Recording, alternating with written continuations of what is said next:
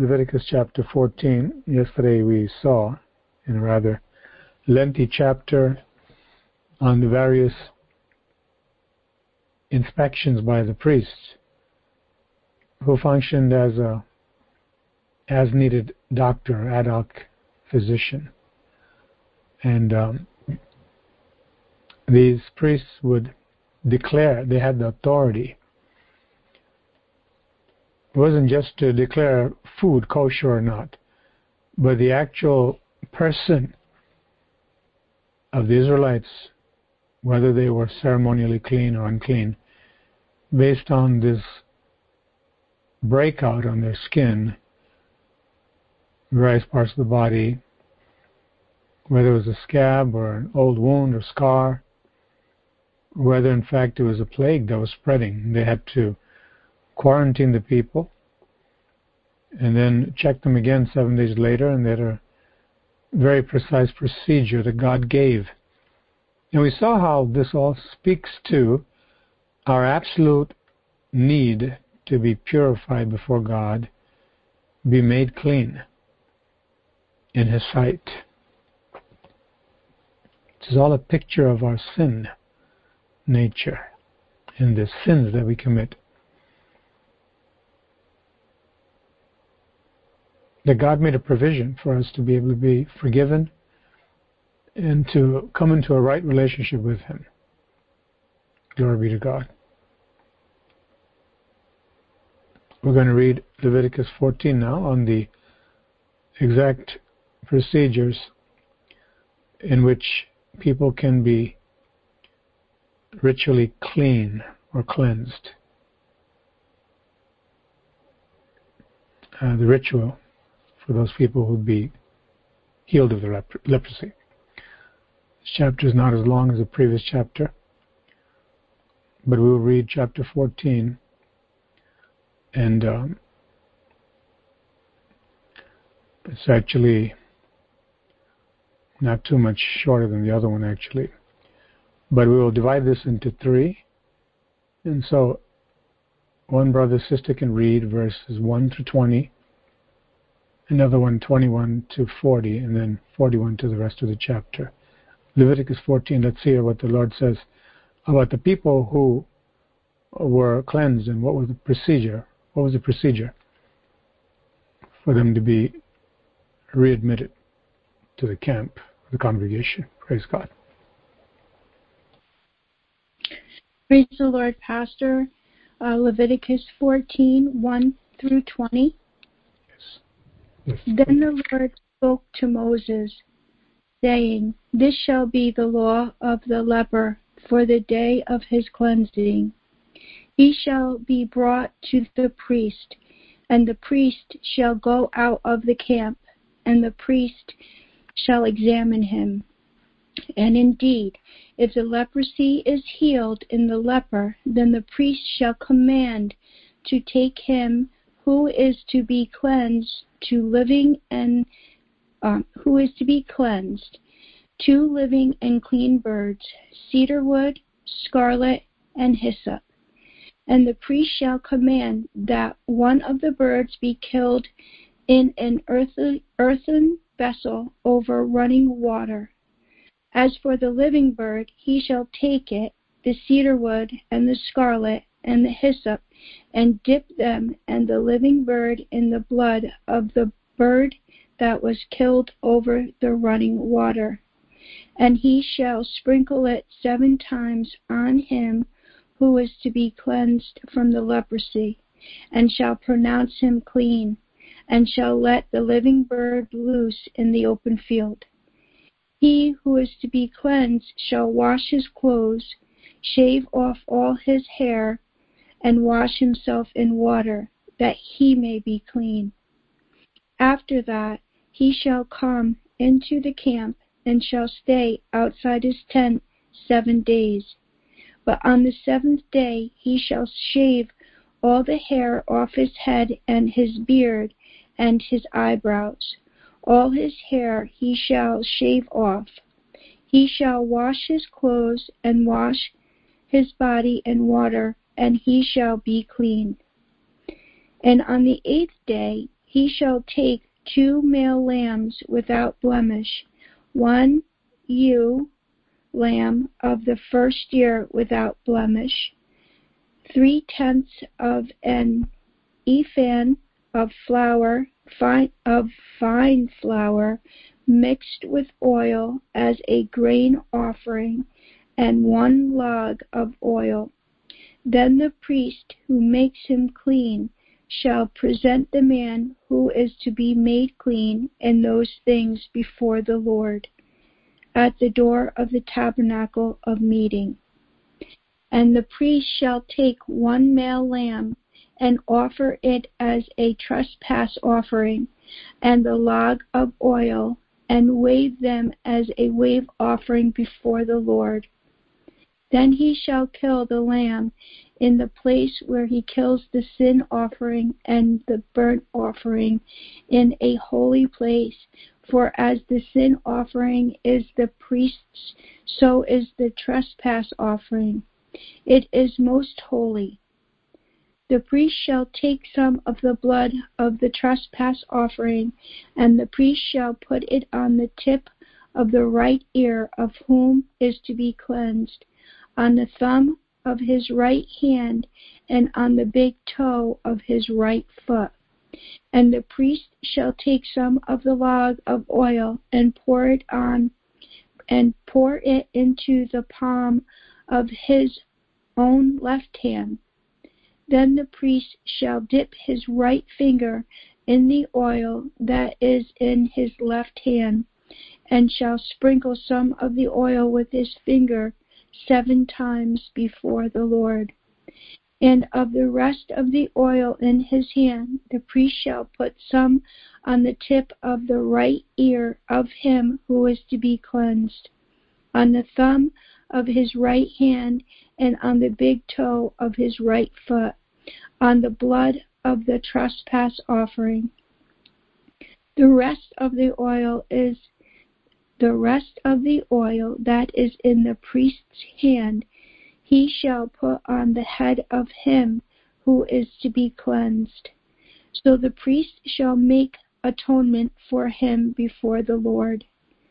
Then the priest shall offer the sin offering and make atonement for him who is to be cleansed from his uncleanliness. Afterward he shall kill the burnt offering, and the priest shall offer the burnt offering and the grain offering on the altar. So the priest shall make atonement for him, and he shall be clean. Praise the Lord. Praise the Lord. Before we continue, we see how detailed of a procedure, so many things involved in getting this person ceremonially clean to readmit them into the congregation.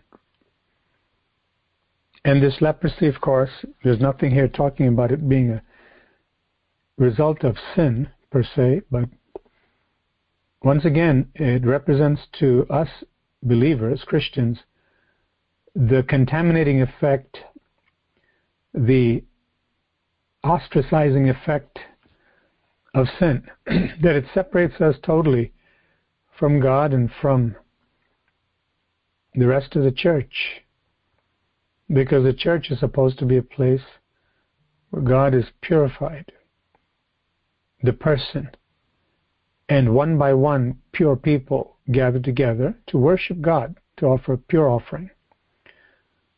And when sin comes in, by default, it causes a division. It separates the person from God, and it separates us from one another. And there's a procedure. With all of these things involved in the cleansing of the leper, for us, God simply says, come to the cross. Plead the blood of Jesus. Turn from your sin. The leprosy of the heart that is because of our choosing. It wasn't a disease we caught that we weren't aware of and we had nothing to do with it. Sin is a disease that though we inherited from our first parents, especially Adam, who rebelled, and we inherited that, we also own it by practice. From the very seat of our emotions, our will, from the heart proceeds various thoughts that are defiling, the Lord Jesus said. So everybody has this. But for the believer who's been washed, we need to make sure we stay clean. As we mentioned yesterday, we enter the highway of holiness, then we have to maintain the walk in that highway or on that highway. And when somebody is derailed or they leave that path, God still loves and He makes a way to come back. But they have to come and plead the blood of Jesus, ask God for forgiveness, and be restored through repentance. Praise God. We'll make a few more comments on this as we go along, but someone else please read the next 20 verses. Praise the Lord. Leviticus 14, 21 through 41. But if he is poor and cannot afford it, then he shall take one male lamb as a trespass offering to be waived, to make atonement for him, 1/10 of an ephah of fine flour mixed with the oil as a grain offering, a log of oil, and 2 turtle doves, 2 young pigeons, such as he is able to afford. One shall be a sin offering and the other a burnt offering. He shall bring them to the priest on the 8th day for his cleansing, to the door of the tabernacle of meeting before the Lord. And the priest shall take the lamb of the trespass offering and log of oil, and the priest shall wave them as a wave offering before the Lord. Then he shall kill the lamb of the trespass offering, and the priest shall take some of the blood of the trespass offering and put it on the tip of the right ear of him who is to be cleansed, on the thumb of his right hand, and on his big toe of his right foot. And the priest shall pour some of the oil into the palm of his own left hand. Then the priest shall sprinkle with his right finger some of the oil that is in his left hand 7 times before the Lord. And the priest shall put the same of the oil that is in his hand on the tip of the right ear of him who is to be cleansed, on the thumb of the right hand, and on the big toe of the right foot, on the place of the blood of the trespass offering. The rest of the oil that is in the priest's hand he shall put on the head of him who is to be cleansed, to make atonement for him before the Lord. And he shall offer one of the turtle doves or young pigeons, such as he can afford, such as he is able to afford, the one as sin offering and the other a burnt offering with the grain offering. So the priest shall make atonement for him who is to be cleansed before the Lord. This is the law for one who has a leprous sore, who cannot afford the usual cleansing. And the Lord spoke to Moses and Aaron, saying, When you have come into the land of Canaan, which I give you as a possession, I put the leper's plague in a house in the land of your possession. And he who owns the house comes and tells the priest, saying, It seems to me that there is some plague in the house.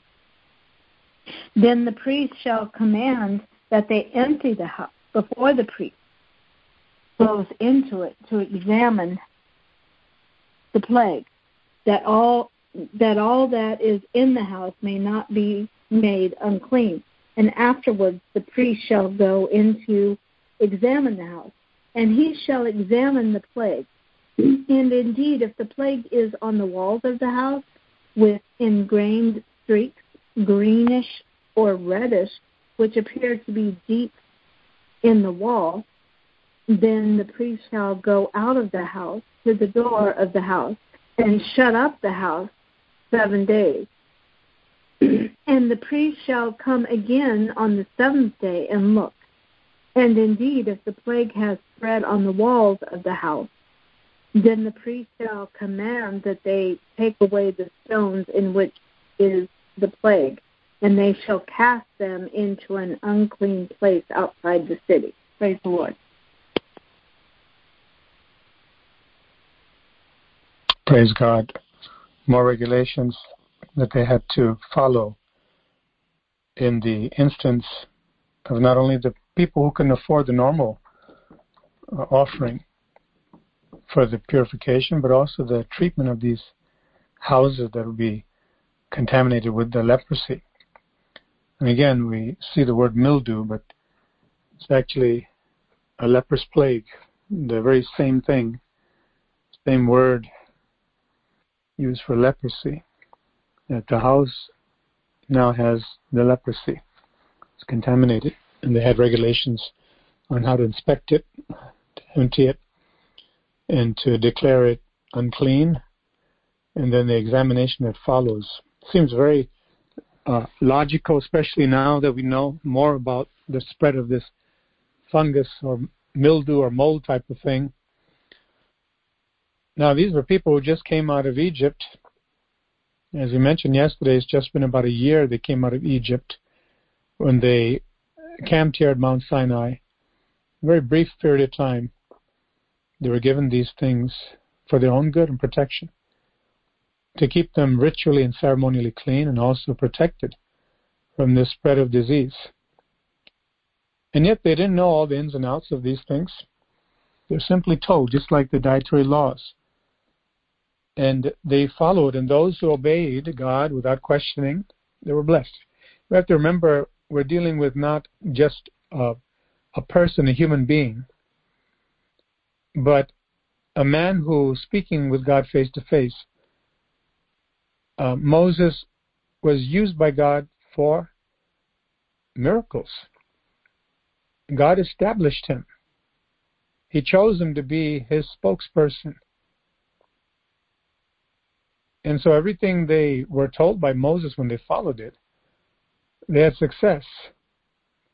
And here God is giving these regulations and these procedures when it comes to dealing with this leprosy. Someone else please read the rest of the chapter.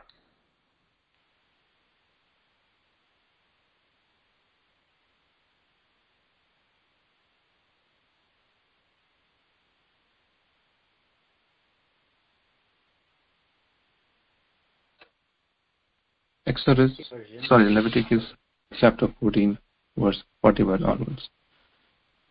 And he shall cause the house to be scraped inside, all around, and the dust that they scrape off they shall pour out in an unclean place outside the city. Then they shall take other stones and put them in the place of those stones, and he shall take other mortar and plaster the house.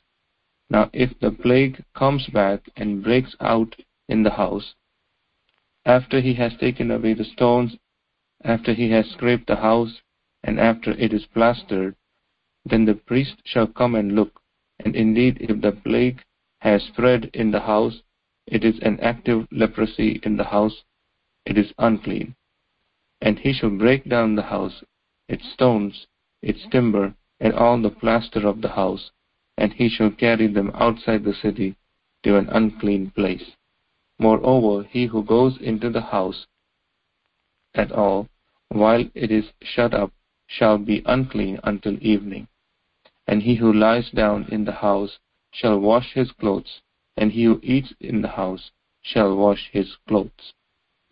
But if the priest comes in and examines it, and indeed the plague has not spread in the house after the house was plastered, then the priest shall pronounce the house clean, because the plague is healed. And he shall take to cleanse the house 2 birds, cedar wood, scarlet, and hyssop. Then he shall kill one of the birds in an earthen vessel over running water. And he shall take the cedar wood, the hyssop, the scarlet, and the living bird, and dip them in the blood of the slain bird, and in the running water, and sprinkle the house 7 times. And he shall cleanse the house with the blood of the bird, and the running water, and the living bird, with the cedar wood, the hyssop, and the scarlet. Then he shall let the living bird loose outside the city in the open field, and make atonement for the house, and it shall be clean. This is the law for any leprous sore and scale, for the leprosy of a garment, and of a house, for a swelling and a scab and a bright spot, to teach when it is unclean and when it is clean. This is the law of leprosy. Amen. Amen. Clearly, God showing with the number 7, the 7 days for re-examination.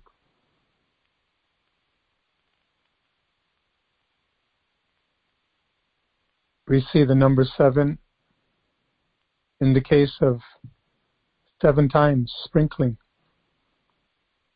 the blood.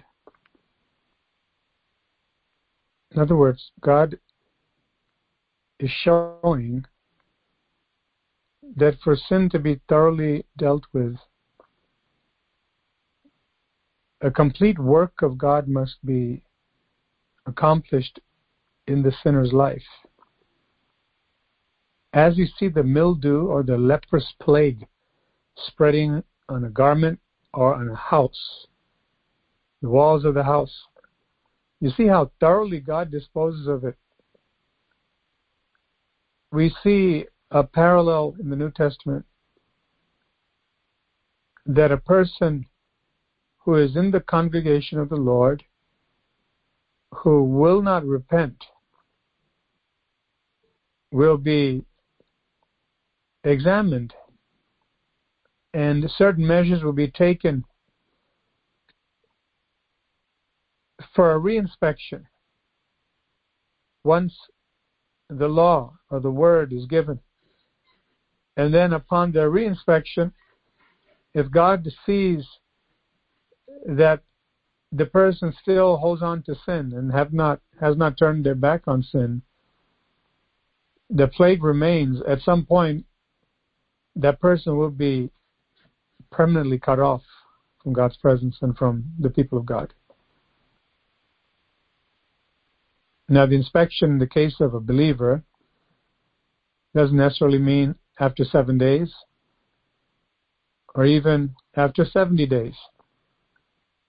God is the judge, and He knows how long a person would be mercifully and fairly given opportunity to repent, and what is the cutoff point. Now we see something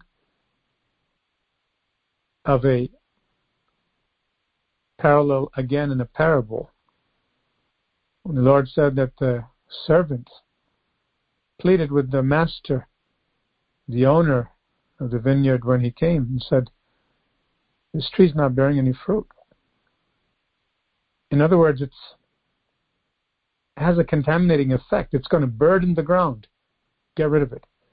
And then the servant pleads with the master, "Let it alone. Just one more year. And then if it doesn't bear fruit, I'll take it out myself." These are all truths that are very sobering. If we were in this situation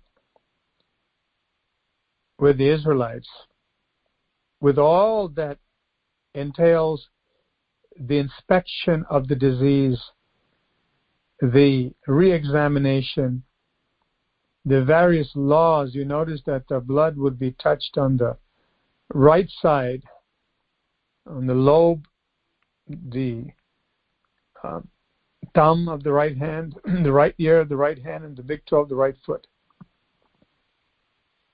The right hand of the Lord. When we talk about the right hand, we talk about the person's strength, the entire person, symbolized here by head to toe, quite literally.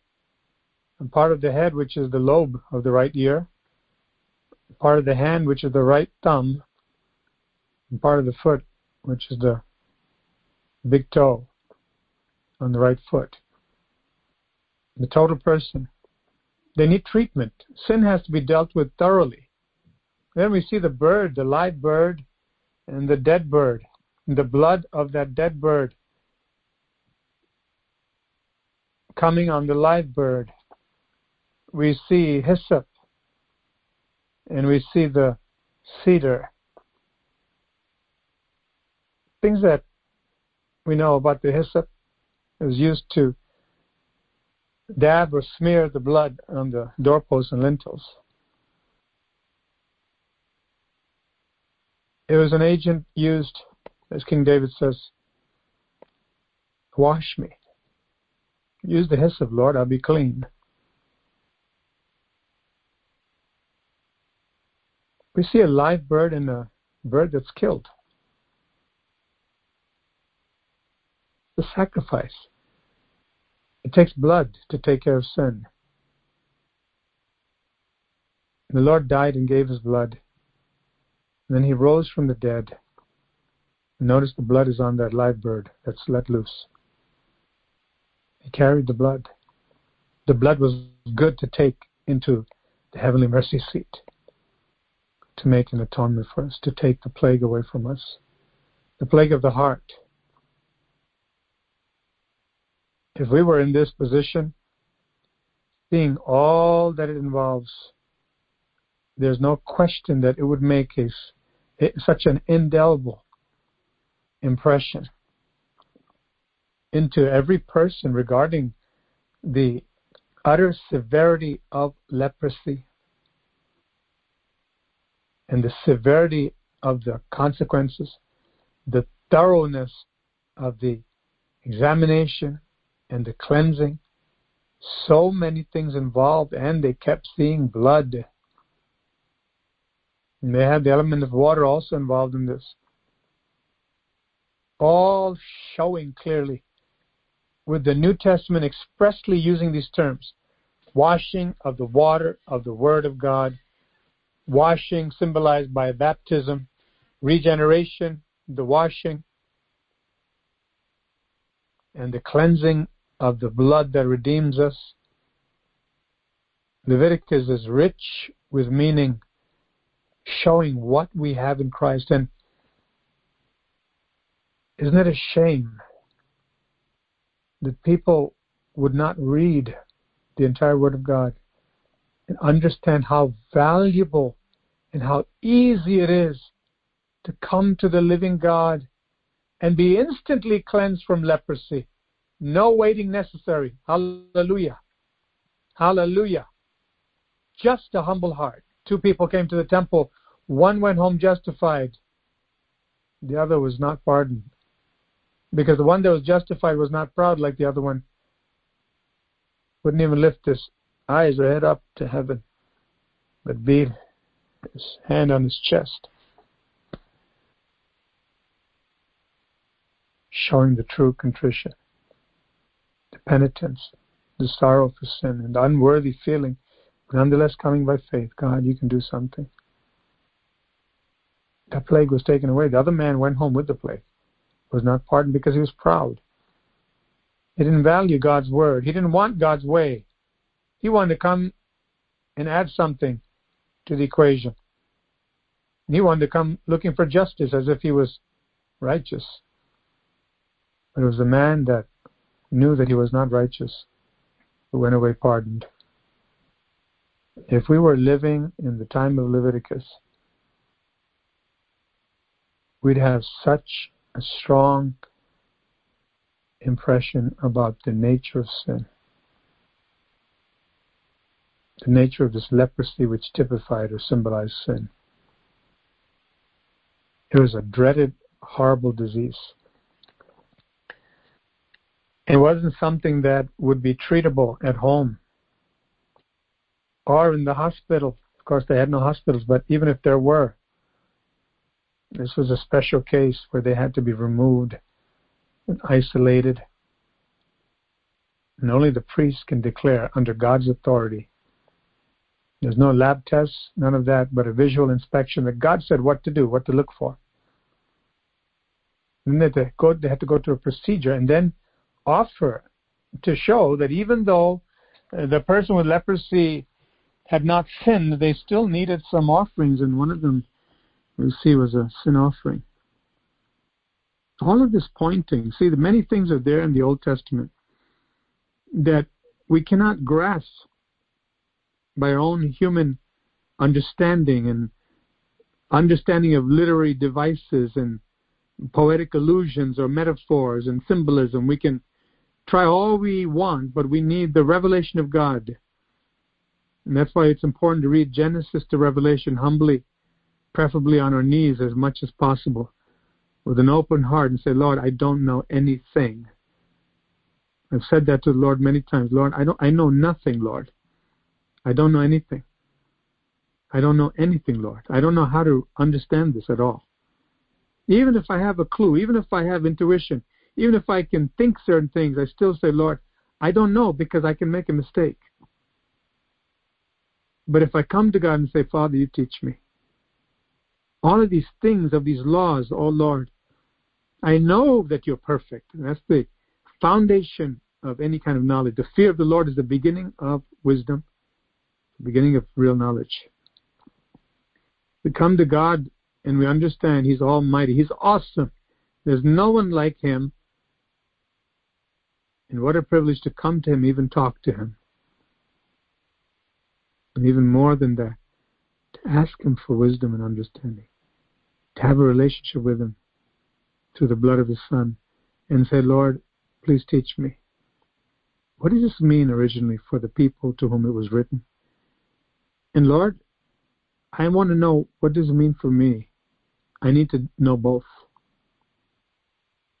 The Lord will teach us if we come to Him patiently, if we value these things, because it's the Word of God.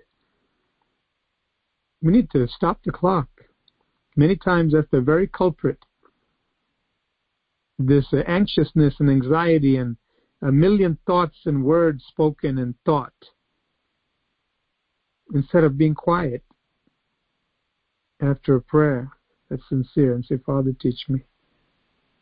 What a privilege. Mary sat at the feet of Jesus. She was in no rush. She would have missed everything. Her sister was very distracted. She didn't get what Mary got, even though they were quite literally feet apart. And the Creator of the universe was sitting in their house.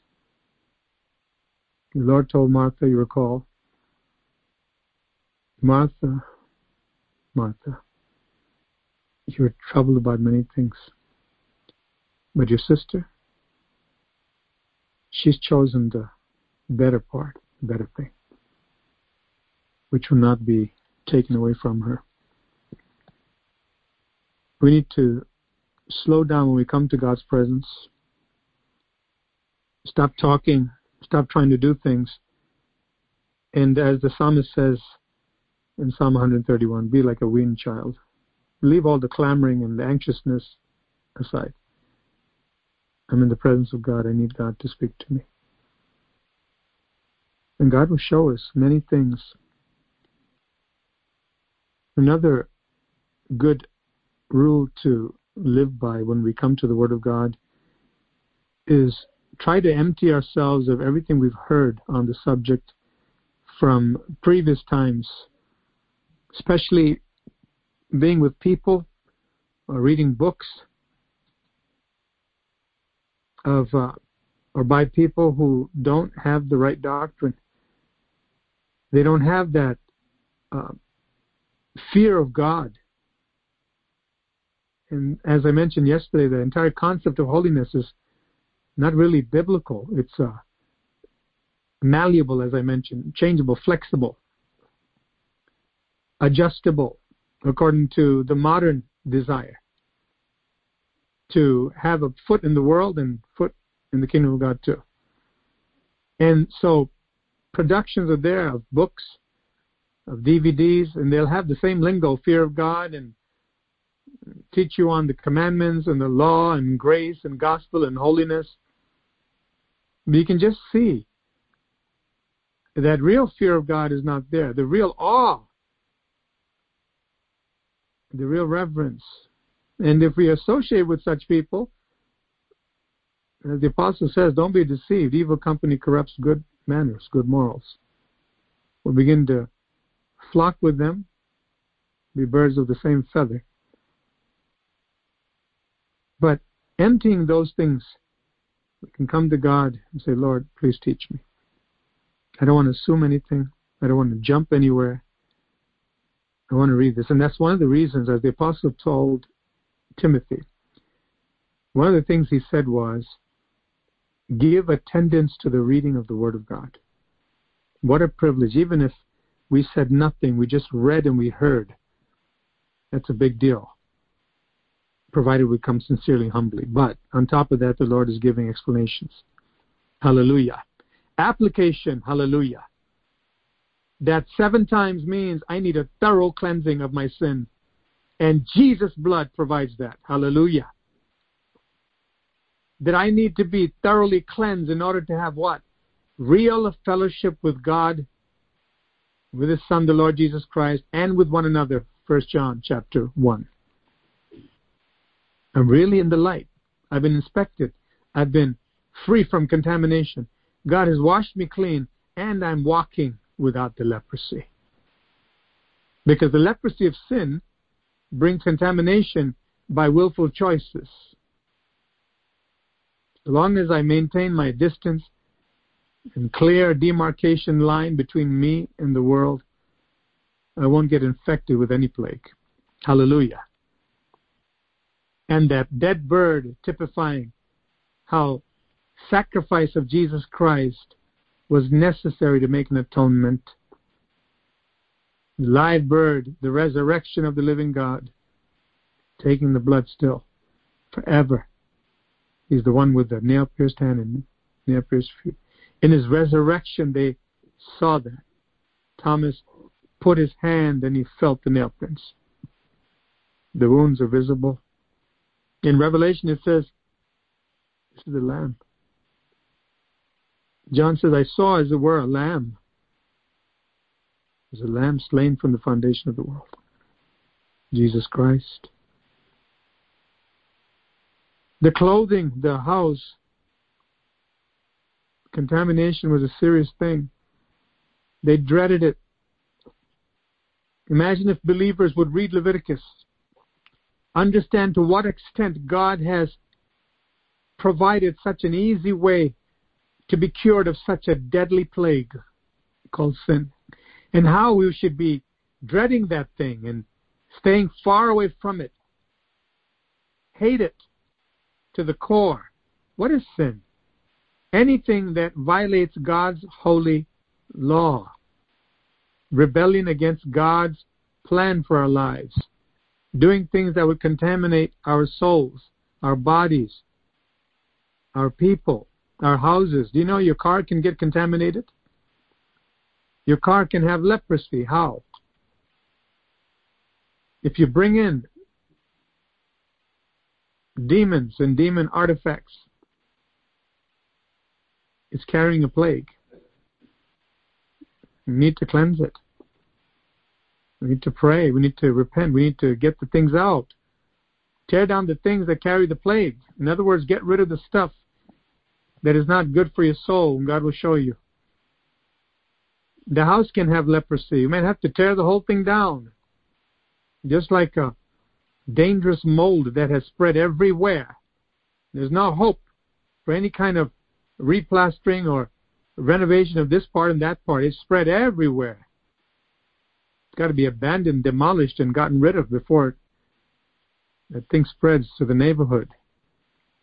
This is a picture, believers, of the danger of sin within the body of Christ. God says, I'm going to excise it, meaning cut off, not exercise, excise it.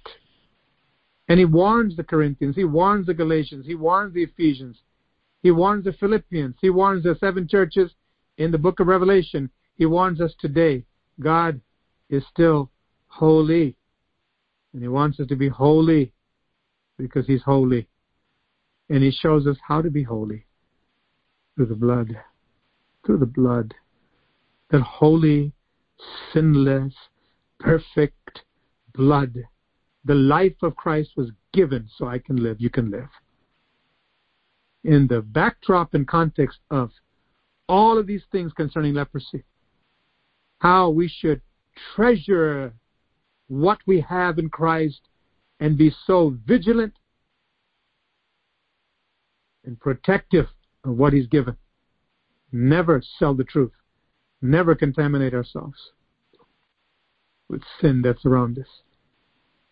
Keep the ear gate pure, the eye gate pure, the heart pure, the hands clean, the feet walking straight, not crooked, eyes looking straight ahead, not to the right or the left. All these are from the scriptures.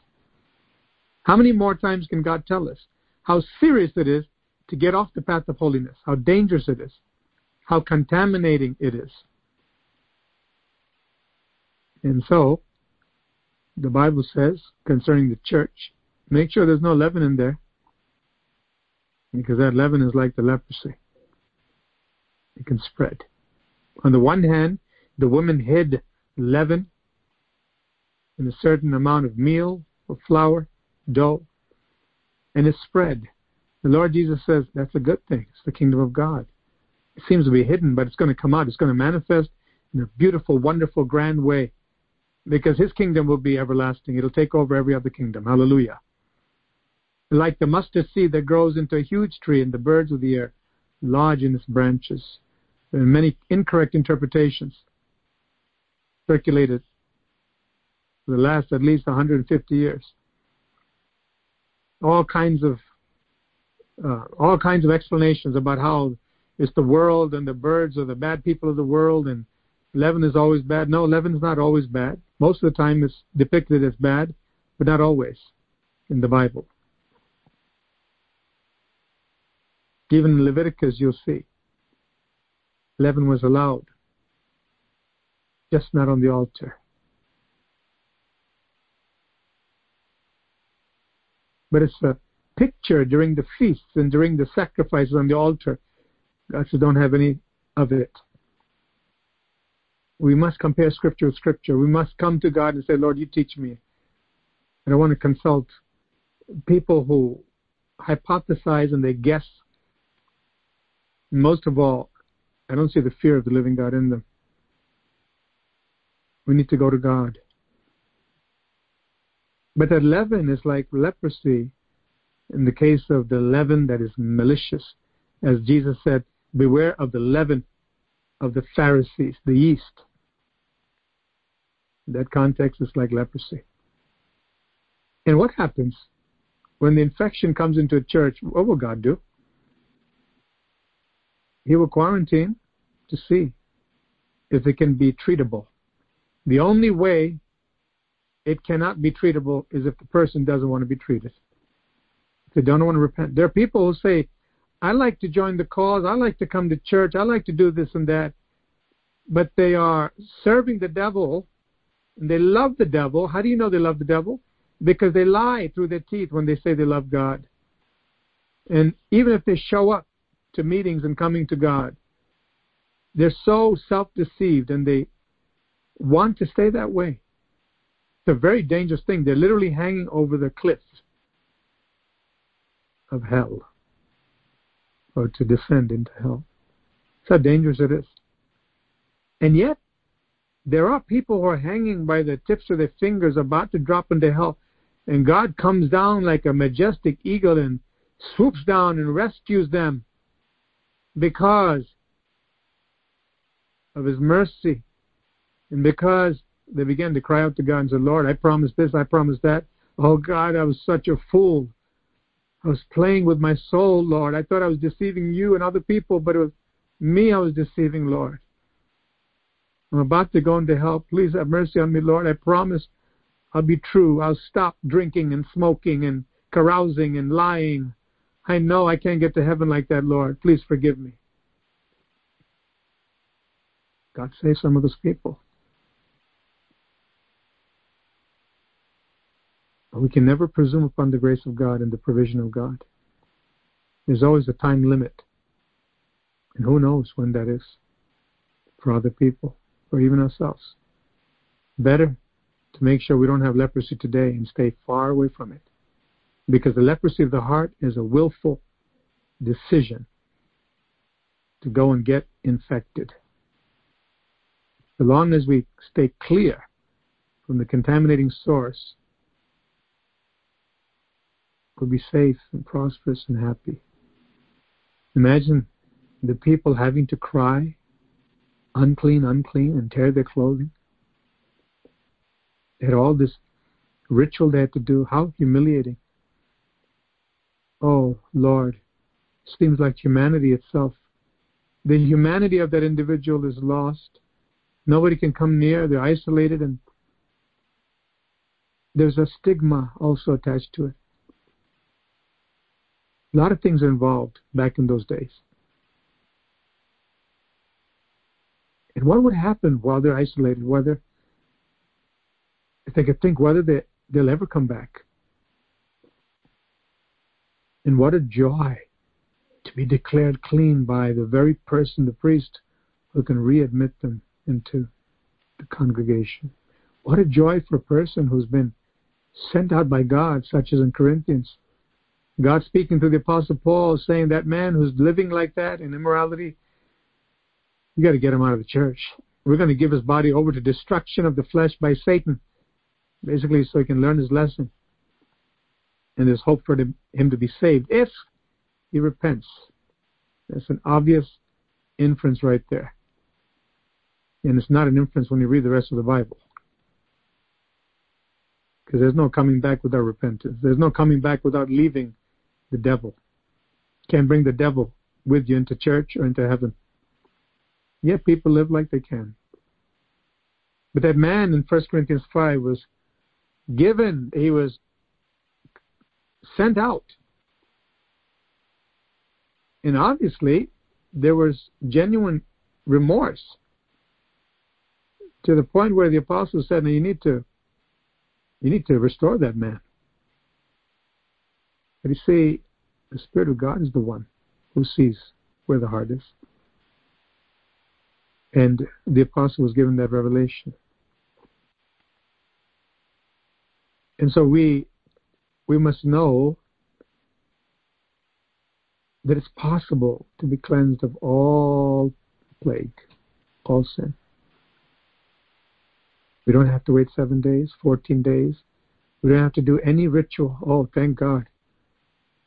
And even with all those rituals, did that guarantee that person would be going to heaven? No. It was just one aspect of ceremonial uncleanness, a very dreaded one, but only one aspect. They had other things to do, many things to observe. God was telling them, showing them, teaching these people who just came out fresh out of Egypt how to approach Him so that they can worship Him and He can live with them.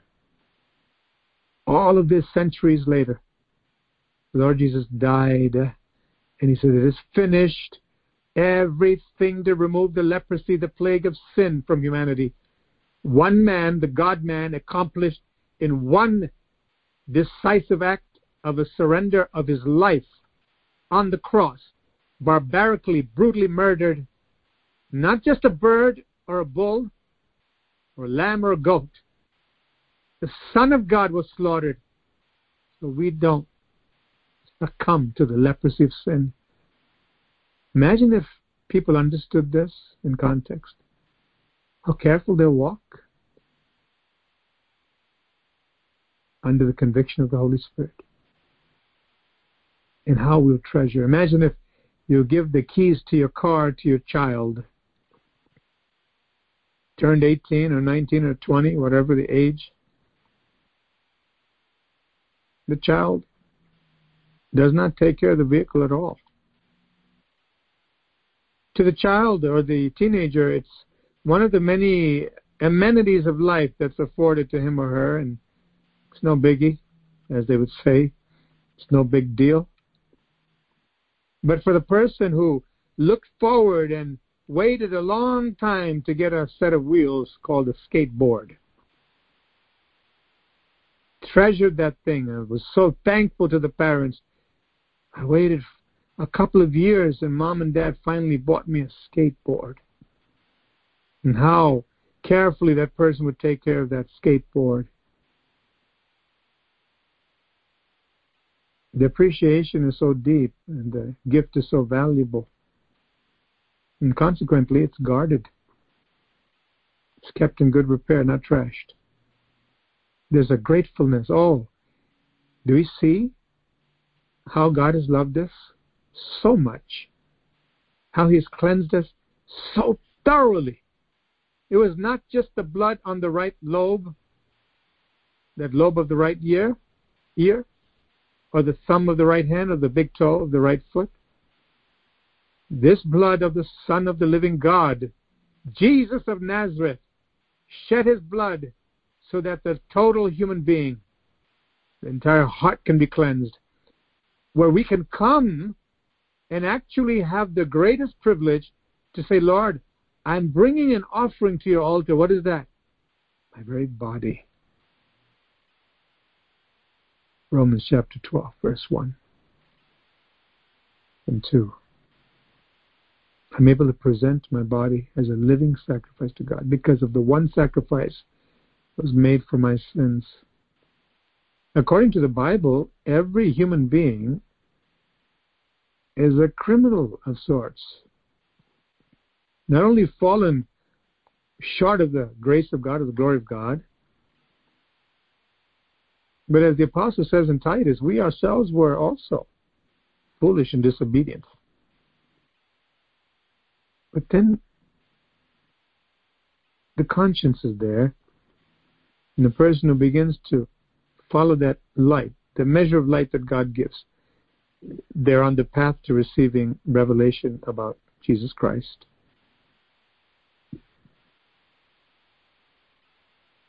As the apostle says, or the writer Luke in Acts chapter 10, once again about Cornelius. A man who gave alms, he prayed, he sought the Lord. He wasn't saved, but he began to do the right thing as far as he knew, and God said, I'm going to show you more. And God called the apostle Peter to go to this man's house and tell him about Jesus, and he got saved.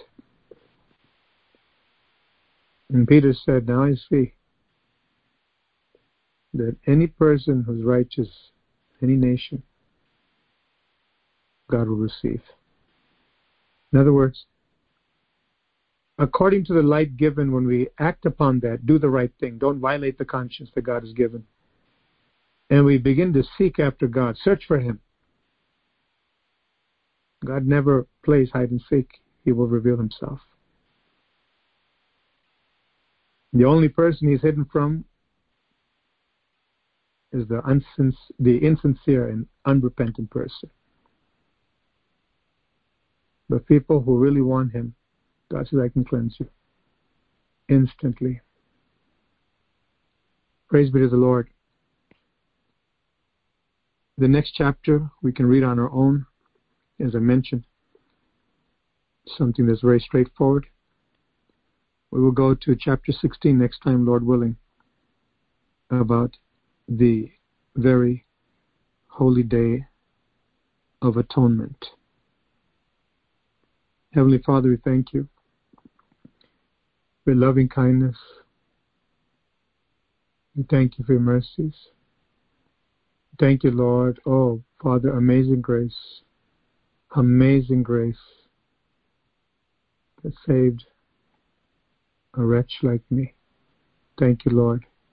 Thank you for loving us. Thank you, Lord. I pray, Lord, that as we hear the word of God, as the Spirit of God is bringing the truth right to our hearts, we would walk in a manner worthy of your name, at the same time have the great rejoicing, reverence with rejoicing, rejoicing with trembling, loving you and fearing you, having a victorious day in Christ through your blood. Thank you, Lord. Thank you, Lord. Oh, Jesus, Lord, our Savior, thank you for doing what you did, Lord God. Lord, I pray that you impress everything that you're teaching us very deep in our hearts, that we would never depart from the living God, but represent you in holiness to people around us. For that is a distinguishing character of the living God. He's holy, as well as he's all-loving. Help us to exhibit that, oh God, and come to you patiently with great humility and expectation and faith that God will speak when we read any part of the Scriptures, valuing it, Lord, more than anything else. as Job said, and you recorded it by the Holy Spirit. I've esteemed the words of God's mouth, the Word of God, more than my necessary food. So let it be with us, O Father. Thank you, Lord. Thank you, Lord. The blood washes us head to toe, inside out, all around, thoroughly, justified freely by your blood. We thank you, Lord God. In Jesus' mighty name, amen.